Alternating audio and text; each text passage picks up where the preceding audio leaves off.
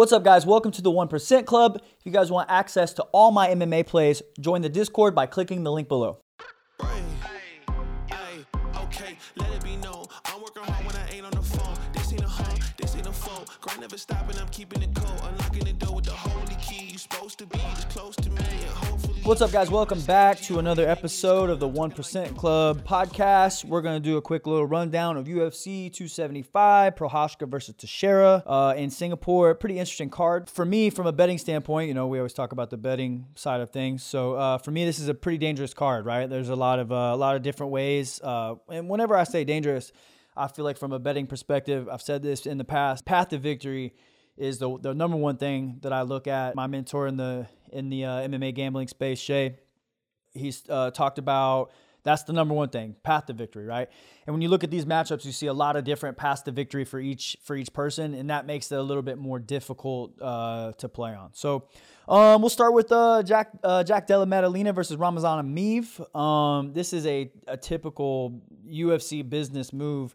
And they're doing a pretty good job of this, right? I mean, they're matching up somebody off Contender Series that has a lot of hype behind him, another Aussie, you know, and they're trying to build these countries and these regions, right? I mean, like they're building that Aussie brand. They're really big into Asia right now in Mexico, and that's just, I mean, it's a smart business move on the UFC's end, right? So, and they're putting him against a veteran, Ramazan Emeev, who I think is pretty good. The issue with this is I'm not sure how skilled he is, right? Like he's good, he's durable, he's 20-5.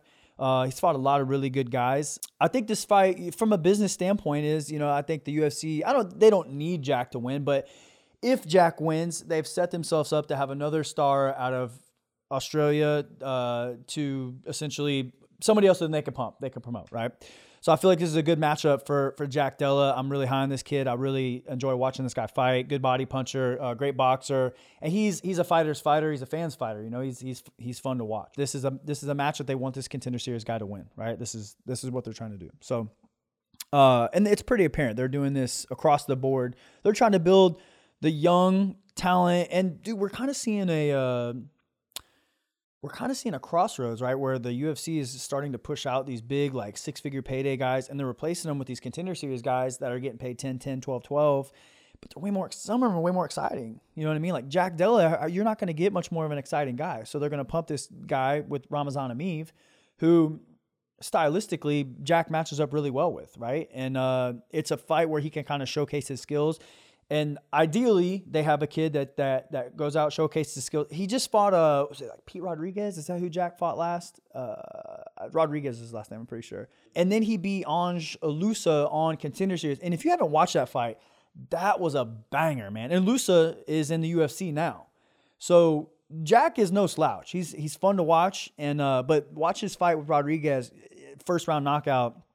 But he's a big puncher, man. So I'm really excited for this fight, but it's pretty apparent what the UFC is trying to do here, and not just in this matchup, but as a whole, they're pushing out a lot of the older talent, getting paid big paydays, and they're bringing them in and replacing them with Contender Series guys that are more exciting, you know. And you know, the UFC has the media train behind them; they can make whoever they want popular. So I think that's what they're trying to do with Jack here, and rightfully so. He's super fun to watch. Next fight, Manel Kape versus Rodrigo Bontorin.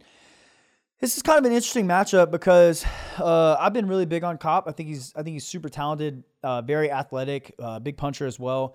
But when we talked about the start of the show, the path to victory, Bontorin is no joke, man. He's super slick on the ground, and if there was a area that Kape has shown weakness in, it would be in the grappling department. So I'm just not sure that Bontorin is going to have the wrestling to get Kape down. Kape is extremely athletic. He's got fast feet, and he's hard to take down. So I just don't know if Bontorin has the takedown defense to get this fight where it needs to be. But this is one of those ones where I look at path to victory, and he's no slouch standing either. He's good too on the feet. But I really like Manel here. I think that this dude is a tough guy in the division. It takes a certain stylistic matchup to beat him. I'm just not sure Bontorin's got it. But if this fight does hit the ground and Bontorin's on top, that could be problems for Kape, you know. And I think this is another business move on the UFC. I think they're trying to pump Kape. You know, I think they want him to challenge for the title. They're running out of title challengers. I mean, look, we've ran Marino and Figgy 4 times in a row, you know. And now obviously Marino's fighting Kai, which we know, and he's fighting Kai. The winner of that, well, I'm sure will fight Figgy.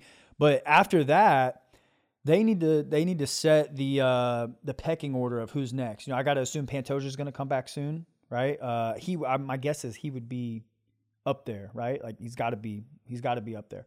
There's always Brandon Royval, who's steady knocking on the door constantly. He's a guy that is so fucking fun to watch fight. He's never in a boring fight ever. And he's fought the who's who of that division too. He's already beat Kai. He's fought Moreno. He's fought he's beaten Bontarine in a very close fight. Beat Tim Elliott. He's fought some really tough guys. So I think this is a good fight, and I think what they're trying to do is they're trying to put Manel in that pecking order to challenge for the title. Betting standpoint, you know, is Manuel, do we like him at the line that he's at right now? Or I think he was sitting at like 230, 235, or maybe is it higher now? Or is it about, I think the last time I checked it was sitting at 230. Yeah. We're getting to the point of where the line's about shot, but I do think there's a little bit of value there. I played him at 230. I do think there's some value there, but we're getting to the point where the value is about gone. So I do think in the next few days that line will start to climb a little bit. Yeah, I do think that. And then like obviously the last three, like they're heavy hitters, all three of them. Wei Li and Joanna, I was front row for their first fight, and the sounds these women were hitting each other with, like it was just honestly it was incredible. It sounded like shotguns going off. These girls, their ability to hit with power and take those punches is pretty incredible. I was 10 feet from these girls when they were swinging, and man, both of them are incredible athletes. From where I saw it, you know, we saw Joanna almost kind of, she was never hit, and then Rose kind of hit her, and then, you know, she kind of fell apart in that fight. So when I thought she fought Wei Li, I was thinking there's no way it's ever going to pan out like this. And then when I saw them go and crack together. Crazy. They were cracking each other hard. I mean, it wasn't 100%. And I will say this, stylistically, Joanna matches up better with Wei Li than Rose does. Because Rose has one thing that a lot of those girls in that top division don't have, and that's good feet. She's got good footwork.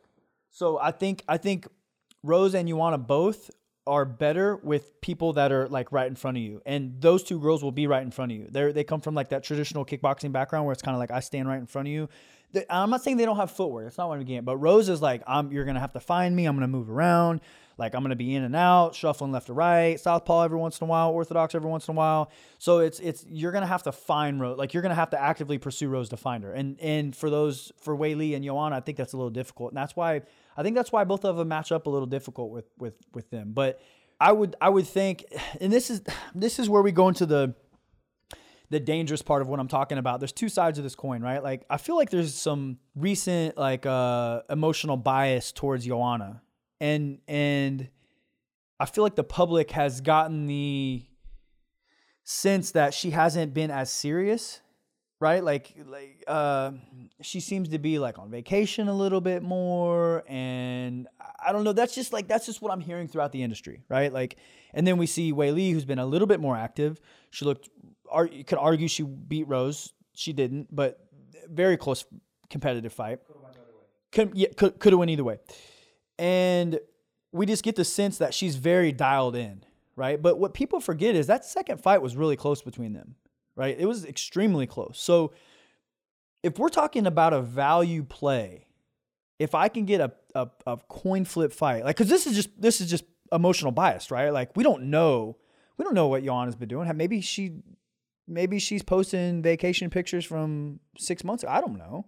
You know what I mean? So she lives in Florida. And she lives in Florida, right? But like I had this conversation with somebody the other day. She's posting pictures like elsewhere. You know what I mean? Like, and I think she's trying to kind of change her image to being more of a influencer, I guess is the word, right? I think she's changed her image to be more of an influencer rather than a fighter. And I think because of that, we've got this public bias. It kind of jades our opinion of her. And of course, Wei Li she's a science experiment. You know what I mean? Like, so, but if you ask me, James, gun to your head, you have 1 second to answer. Who do you think is going to win this fight? Weili is the first answer that comes in my head. However, if I sift through all the BS and I unemotionally think about this, if I can get a pick'em fight at a 2-1 dog, it's really hard to turn that down, right? And there's a lot of value. I don't see, like, okay, let me ask you this, and there is a right or wrong answer here. If there's a finish in this fight, what side is going to come on? Weili. Correct. So then you start to look at value. How do you get more plus money out of that? So not only do we think Joanna could potentially win, right? It's very possible that Joanna wins, right? But if she does win, it's probably going to be by decision unless there's a fluke, right? So we're saying there's a possibility. We have a coin flip fight that Joanna is going to win, but we're saying the only way she does win is by decision. What? Tell me the Joanna by decision prop. I bet that's 300. 185. Really? That's interesting. I think, and even there's still more value there, right? There's more value, but like, I mean, her money line is 148. She's plus. Yeah, you're going to get 50 extra, 40, was it? So the line makers are very much agreeing with you. Yeah, 30 extra points off of it. But I don't see her finishing Weili. I don't. They both of them have already shown that it's going to be pretty difficult for one to knock out the other. But if it's going to happen, it's going to come on the Weili side. So I'll take the 30 extra points for Joanna by decision. And I would be interested to see what the fight goes the distance prop is as well. I don't know if you have that in front of you. Goes the distance is minus 240. That's still too juicy for me. It's 50 points off, but it's still too juicy for me. You know, if you were able to do like correlated props where you could parlay Joanna and the over or Joanna and fight goes the distance, there's some value there as well. But for me, I'm not, when we're talking about a betting perspective, it's not always who you think is going to win. It's like it's about value. And for me, the value is on Joanna by decision. Next fight, interesting one. The female GOAT, in my opinion, Valentina Shevchenko. I feel like somebody asked me this question the other day. It was a great question. And Klorosenko asked me this. She said, if Shevchenko and Amanda Nunes were the same size, who would you think would win? And I said, Shevchenko all day. I don't think that's even a close fight. And I think Shevchenko is the female GOAT. I would put her in that regard. I will say this, though. When I look across at Shevchenko and I see Talia Santos brings a real skill set to the table that Valentina hasn't seen in a minute, right? Like we talk about Lauren Murphy. Lauren Murphy is great. I think she's good. She's skilled. But she's known to like outlast people and kind of just tough her way through fights. And she's good. She's really good. But like, I wouldn't classify her as like a strong athlete. You know what I mean? Like she's a grinder.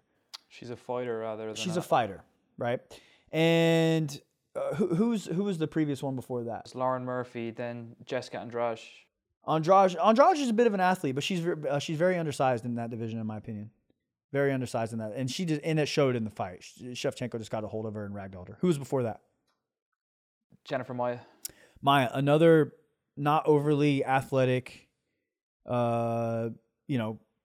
She's good. She's very skilled on the ground, dangerous. She showed that in round one. Took Shevchenko down, won round one. Santos has got a real skill set too. She's good. She is solid. So like, let's not. She's a good wrestler. And if we're nitpicking here to try to find holes in the armor here, chinks in the armor here, with Shevchenko, Maia took her down in round one and beat her.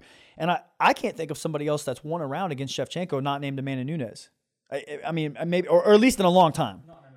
At least in a long time that I can remember. So, man, if we're scratching for pennies here, that's not a bad penny to pick up off the ground, And Santos has that ability to do that. And she's a real athlete. All that being said, I don't think it's going to be enough, but there is a big question mark here. And it's like, I think it's just so hard to bet against Shevchenko. You know what I mean? Like, I don't see somebody having the overall skill set to be able to do what it takes to beat this woman for 25 minutes. It's just really tough. So with this one, we're going to look for value elsewhere. So we're not going to be playing pretty much anything on the money line. I like the over. I like the over here, over 3.5. If you guys are following me on TikTok, you'll see that that's just part of a parlay that I have for my pick of the week. So I like the over 3.5 rounds here. I think it's minus 170 or something. Yeah, and Shevchenko takes her time to break people down. You know, I do think that Santos is going to try to initiate the grappling early. You know, bank rounds. Even if she doesn't win, I think she's going to stop the power, the explosiveness, right? And early on, at least. That's how I foresee this going. Santos trying to clinch up. And even if she doesn't, Shevchenko is going to do what Shevchenko does, keep the distance, pick you apart, take her time. She's never in a rush. She doesn't make a lot of mistakes. This is what she does. She just picks people apart. She's fantastic at it. Probably one of the best in the world at that. Like, I said this the other day on Laura's podcast. I said, Valentina Shevchenko may be the closest thing to a perfect fighter in all of MMA. Like, she just doesn't make mistakes, you know? She just really doesn't. And her fight IQ is extremely high. She's durable, fast, athletic, good grappler, good wrestler, good jiu-jitsu, great striker. I mean, she has it all. She's the boogie woman. The boogie woman. I like that. I've never heard that. That's nice. I like that. Main event, Teixeira versus Jiri Prochazka. This is kind of an intriguing fight from a business perspective. In my opinion, I mean, the UFC can go two ways with this, but I recently saw an interview where Glover said that if he beat Jiri, he wanted to fight one more time in Boston and then be done. And I thought that was interesting because that's not a good look for the UFC to have someone just vacate the title, I don't think. You know what I mean? Like, it's a prestigious title, and I just don't think it's a good look to have somebody say, hey, this is when I'm going to be done. You know what I mean? So, and of course, if that's what happens, that's what happens. But I think from a business perspective, they don't need Jiri to win, but I think it kind of like, it puts the division on notice to where there's a lot of question marks, because right now there's a ton of implication on that division. Rakic was big in that division before, but obviously he's out for probably a year now. So you have Jan back in the picture. We have Anthony Smith versus Magomed Ankalaev, which is another big one. Thiago Santos versus Jamal Hill. If Santos wins, I don't think it's quite the push, but if Jamal Hill wins, he's knocking right on the door. I mean, there's a lot of title implication on all those matchups, and like the pecking order is set, man. And I'm sure I'm missing somebody, right? So I think that Jiri winning could really mix that whole pecking order up. And I do think if Ankalaev wins, I gotta think it would be between him and Blachowicz. That would be next in line, right? But it's so hard to tell. But if Jiri wins, man, it kind of mixes everything up. There's a lot of fights that you can make and make exciting. Like, I mean, let's talk about Jiri versus Jamal Hill. That's a banger. Jiri versus Thiago Santos. That's a banger, right? Like, but I just don't know. I don't know if Glover's going to sell the tickets that they want. You know what I mean? Like, I don't know if he's going to get the job done. I don't see him selling quite like. I've seen so much love for Glover because he won the title at 42, and yeah, but that's I think potentially, now you can tell me if I'm wrong here. It's like, if he rode off into the sunset with the belt, he'd be straight into the Hall of Fame. I mean, you have to paint a narrative. If you're the UFC, you have to paint a narrative, and that's the best narrative to paint for Glover, right? I don't think it's the best one for them to paint total. Right. And I'm not saying the UFC is like, I don't think they're like, I'm just saying from a business perspective, what they feel like would be best. Right. So if Glover does beat him, he fights one more time in Boston and wins, then you have to figure out who, like, the timing of all of it kind of gets messed up, because then you got to figure out, okay, maybe Ankalaev is going to fight winner of Hill Santos, but Santos already lost to Rakic, who now Rakic is out. It kind of just mixes everything up, but it's kind of, I think it's clear cut. If you were to get Jiri to win, and I could be way off here. But I just think there's more exciting matchups for Jiri than there are for Glover. All that being said, I think Glover's going to win. I think he's going to find a way to win. It's a very intriguing matchup to me. And I guess to dive into the fight, I feel like, we said this, we're talking to Jimmy the other day, I feel like he's got about 7.5 minutes to get Glover out of there. And if he doesn't get him out of there, I feel like Glover's going to find a way to win. And the big question mark here is Prochazka's grappling, right? Like that's the biggest thing that we're kind of talking about. And the fact that we don't know kind of tells me that it's probably not on the level of Glover's, because I think we would know if it was. He's done a good job stopping takedowns so far, and but I mean, he's 2 fights into the UFC. Yeah, this will be his 3rd fight in the UFC. He's got a win over Dominic Reyes, who hasn't looked great lately. I mean, I think he's fantastic, but he hasn't looked great lately. And then Volkan Oezdemir, and Volkan is fantastic as well, but he hasn't seemed to since that run to the title, you probably haven't seen the best of him. Right. And I think both those guys are incredible, but also from a stylistic standpoint, I think both those guys are really good matchups for Jiri as well. This will be the first grappler I think Jiri's fought in a long time, but a lot of people don't know this. Jiri holds wins over Nemkov. He holds wins over, who else am I missing? Like, even before the UFC. Oh, obviously Volkan, Dom Reyes, King Mo. Good wrestlers, but Glover's a guy that finds ways to win. So that's the big question mark for me, And the title implications in that division are very big. There's a lot of important matchups. Like I said, Smith and Ankalaev, Hill, Santos. And then what do you do with Jan Blachowicz? There's 5 people right there. So Yuri's never seen round 4. Yeah, I think he's got 7.5 minutes to win this fight. I really do. So if we see it go beyond, I mean, I tell you right now, I think the first time Glover shoots, we're gonna be able to tell how this fight's gonna take place. Like you could play Jiri by knockout. I don't know what that is. If you play Jiri by knockout, because I don't see Jiri winning any other way. I don't see him winning any other way other than by knockout. So if you can get Jiri by knockout at plus money, it's actually minus money. It's minus money. Minus 160. Oof. Yeah, that's tough, man. That's tough. It really is. So if you can get Glover by stoppage, I don't see this fight going the distance. What's the line for it not to go the distance? Minus 700. 700. Yeah. I don't see this fight going the distance. The over under is set at 1.5, and I wouldn't be shocked if it ended before that. So it's one of those dangerous fights, because the path to victory is Jiri by knockout inside of 2 rounds, or the second round is kind of a wishy-washy to me. Like that could go either way. But I think Glover's going to catch a late sub if it goes past that 7.5 minute mark, or a ground pound TKO, something like that. So it's a very intriguing matchup, interesting matchup. And there's a lot of title implications on the other matchups in that division. That division is going to be interesting to see unfold in the next 6 months. So UFC 275, Singapore. I don't know what the time is. I'm sure that's a weird time. Make sure you guys check that out before. PPV for us, so it's normal time. It's normal. They're doing the normal time, which has got to be terrible for them because they're like 13 hours difference for us. I've done that in Abu Dhabi. It's terrible, man. It's terrible. It's awful. For sure, before we end here, be sure you're going to see some of your favorite fighters look like shit this weekend because they're under-recovered. It's awful when they do that. It really is. So it's just tough. 13-hour time change. The guys have traveled all across the world, and they're not recovered. It's impossible. So make sure you guys like, subscribe, comment, all that good stuff. You like it, you love it. Make sure you join us for the next one. We got Brandon out. We got Tim out. We got 2 episodes so far. Enjoy the breakdowns. See you guys in the next video.